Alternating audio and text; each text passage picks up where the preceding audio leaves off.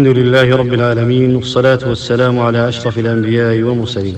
الصلاة إلى سترة سنة مؤكدة، وذلك باتفاق المذاهب الأربعة للإمام والمنفرد في الحضر والسفر، في الفريضة والنافلة وفي المسجد وغيره، فهي تمنع المرور بين يدي المصلي وتمكنه من الخشوع في أفعال الصلاة.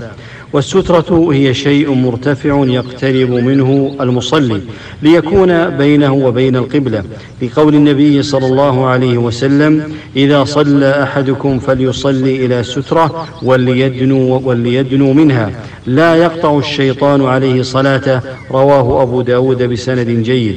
وقد كان الصحابة رضي الله عنهم يبتدرون سواري المسجد ليصلوا إليها النافلة.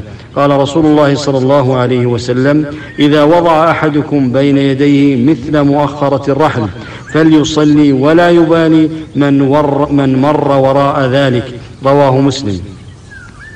قال النووي رحمه الله: وهي قدر عظم الذراع، وهو نحو ثلثي ذراع، ويحصل بأي شيء أقامه بين يديه، مثل الجدار والعمود والكرسي وحامل المصاحف ونحوه.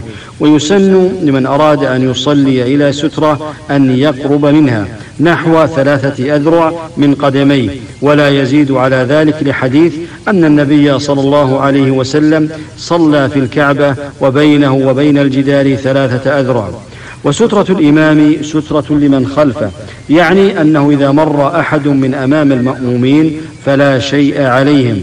قال السفاريني: اعلم أنه يستحب صلاة المصلي إلى سترة اتفاقا ولو لم يخشى مارا، خلافا لمالك.